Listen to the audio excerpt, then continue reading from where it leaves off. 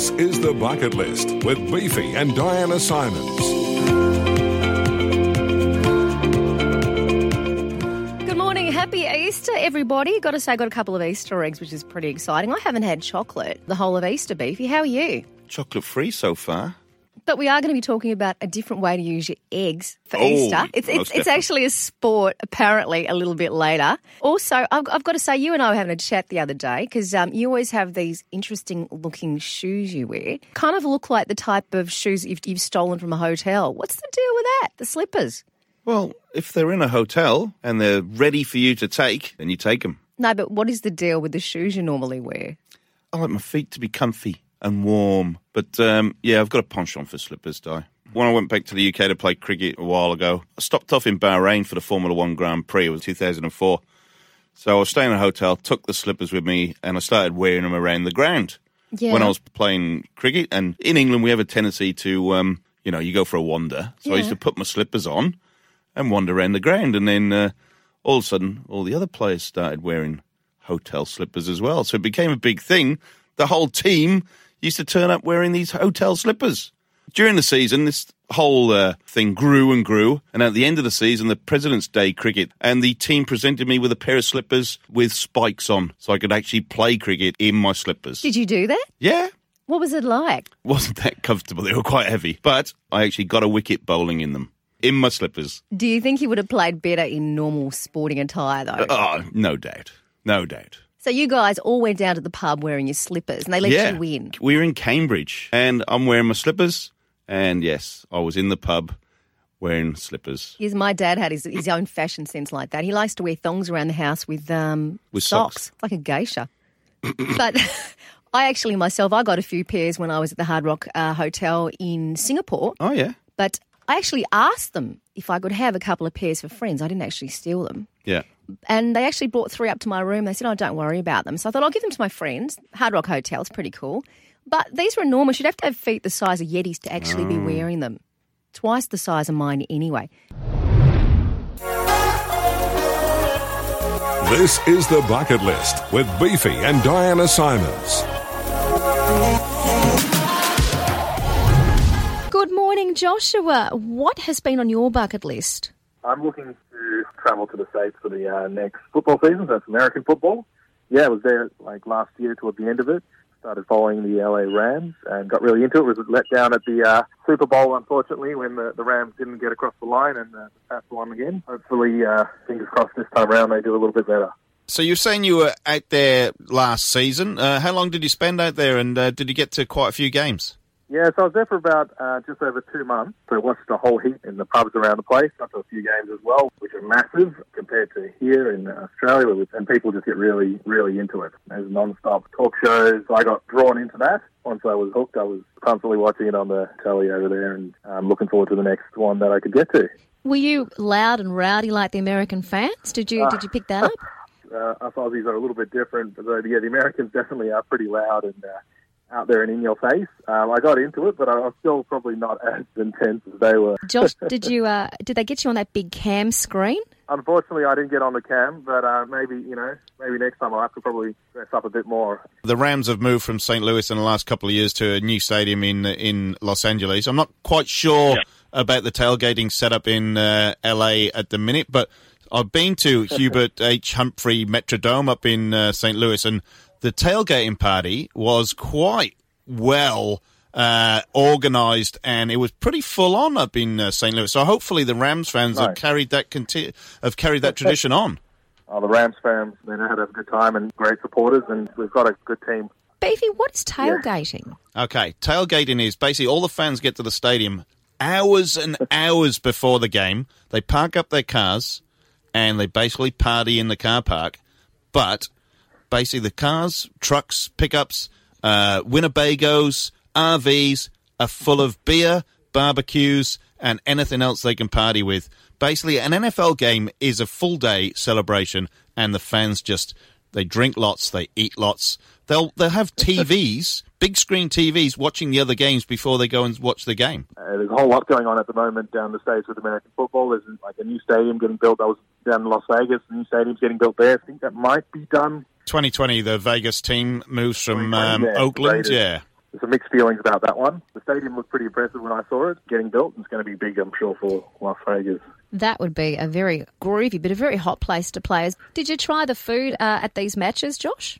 Oh, yeah, the food's always pretty good. Wings and beer, pretty standard for a football game. I got really into the buffalo wings over there, and standards are your sort of Miller Lite, Bud Light sort of beers. They're not really craft beers, but they're okay on a warm day. Yeah, it took me a while to work out the buffalo wings. I don't actually belong to buffaloes. The sauce is actually from buffalo, but they're chicken wings. Yeah, that's it. Yeah, pretty spicy as well. Yeah, that's it. Is there any other sports or sporting events on your bucket list that you want to get to? Yeah, I've seen some cricket overseas before, and it's been pretty good down in places like in Mumbai where they get really behind it. That's been pretty amazing to attend. Formula One's also something I'm pretty keen on. Just on the Formula One, if you do like stateside sports, get to Austin for the Formula One Grand Prix. It's one of the drivers' favourite events because they can actually get on 6th Street, not get recognised, have a ball and being fairly anonymous.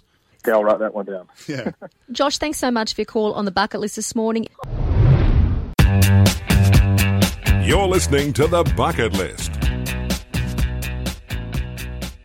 Big news with Tiger Woods. Tiger's found himself winning his 5th Masters green jacket. After an 11-year absence. This guy was world number 1 for 363 consecutive weeks. I mean, the guy can play golf. It is one of the best comebacks of all time. He was plummeted. He was down to 1,199 on the world ranking. He spent a lot of time on his back.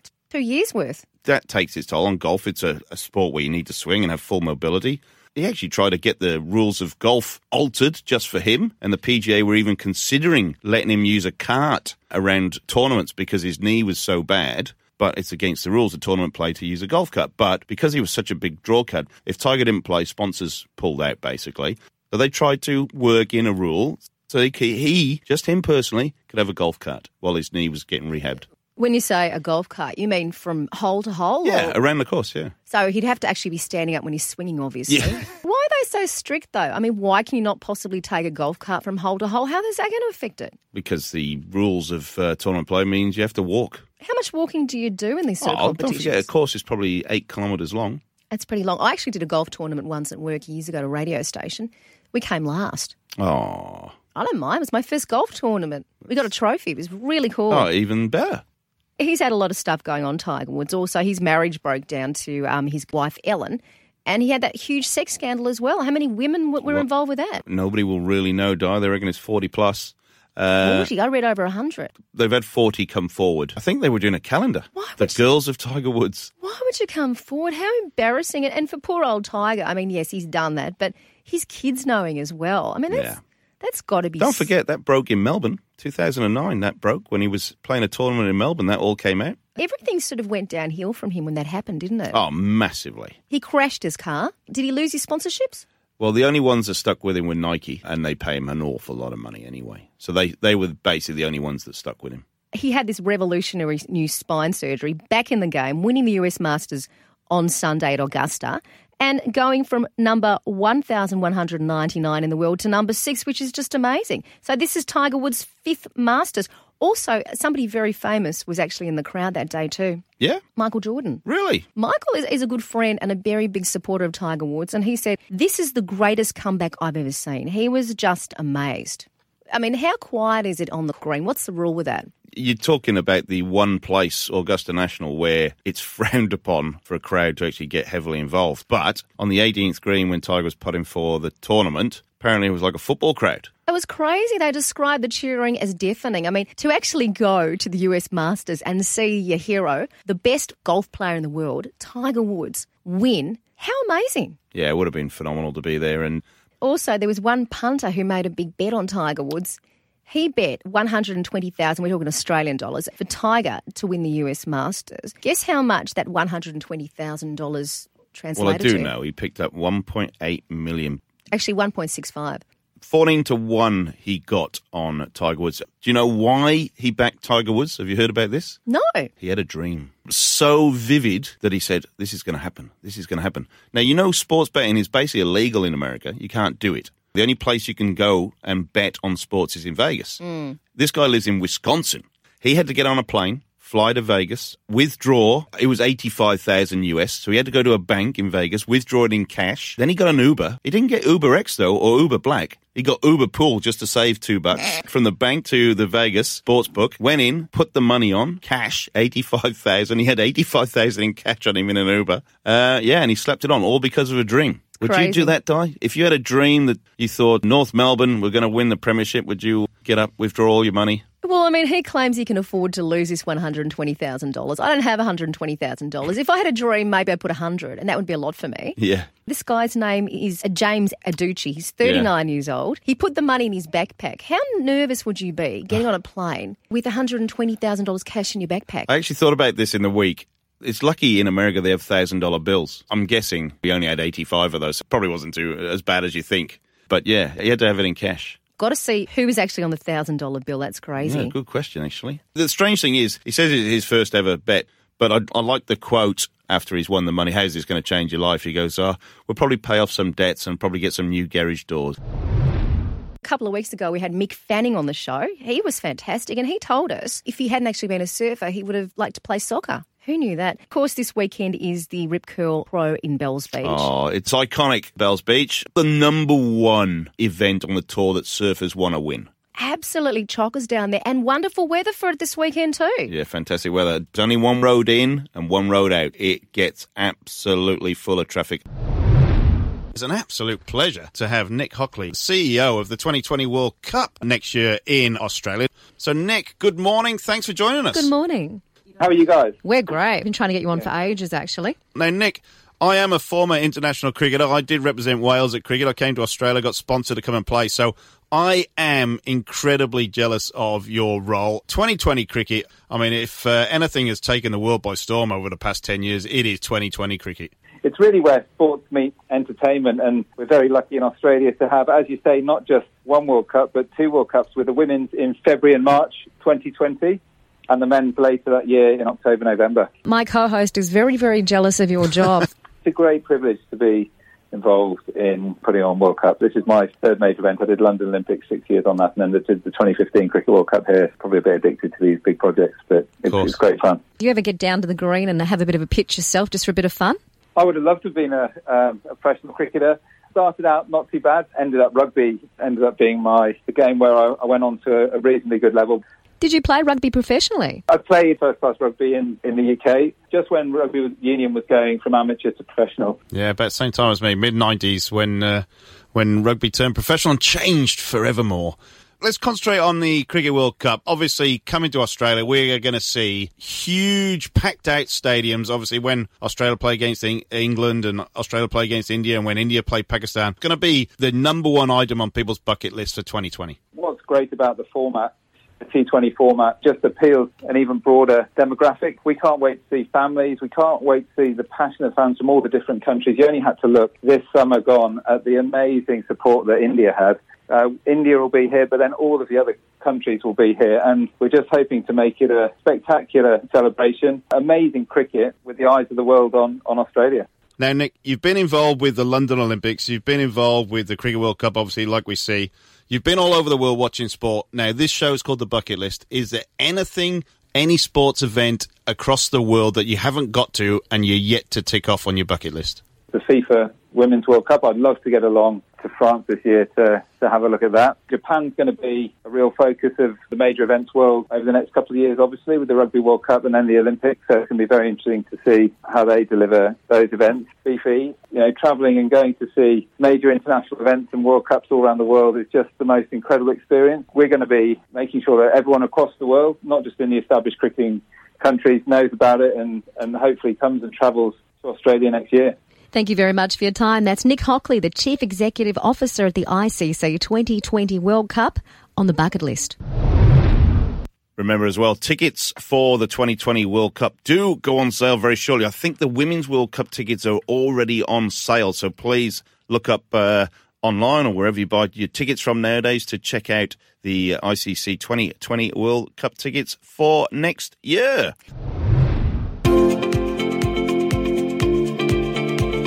This is The Bucket List with Beefy and Diana Simons.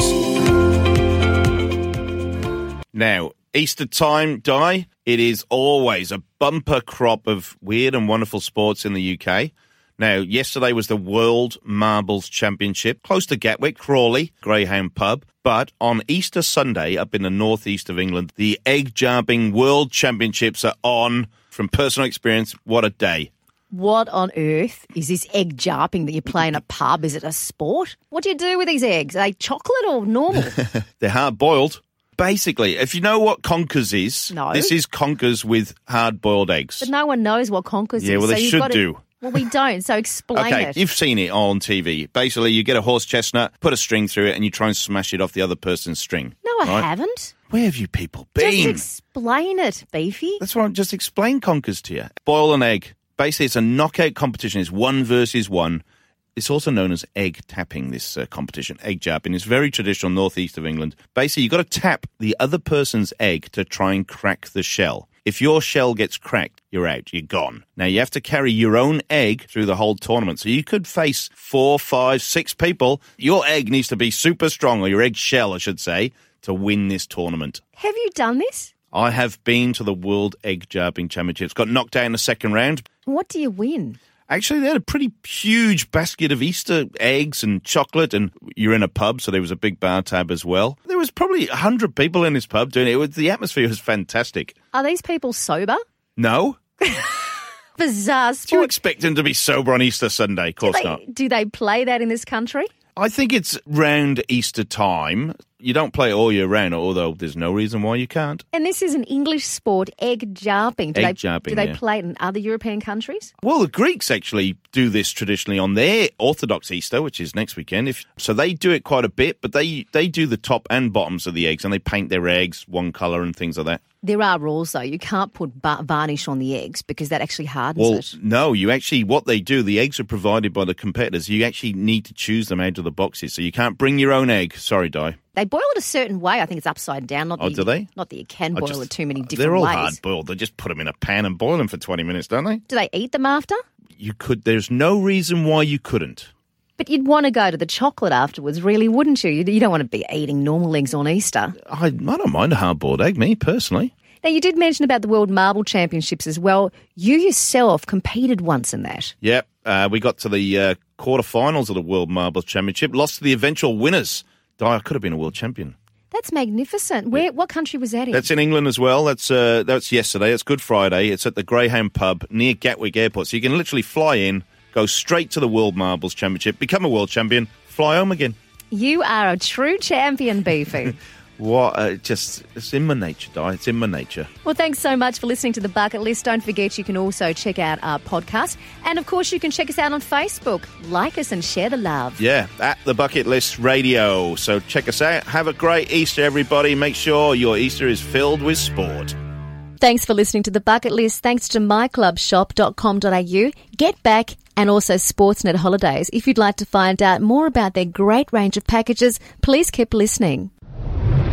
Good morning, it's The Bucket List, and we are speaking this morning to Daniel Ciccone from Sportsnet Holidays. Good morning, Daniel. Can't wait to talk about this one. It's really pricked my attention, this one. It is. It's a Netball World Cup from the 12th of July for 10 days, and it's in Liverpool. There's got to be some amazing things going on in Liverpool at that time, I would imagine, Daniel. It's one of my favourite events. It's the pinnacle of international netball. First time it's been in England since 95 when it was in Birmingham, and all matches we played in the one arena being Liverpool Arena. 11,000 people, so it's not a huge arena. It's completely sold out, and being in Liverpool, which is one of England's most iconic cities, there's going to be a lot to do outside of the netballs. Now, they've tweaked the tournament a little bit this time around, haven't they? They've added 4 teams. So compared to Sydney 4 years ago, when there were 2 pools of 6, this time there's going to be 4 pools of 4, and there's actually 3 stages.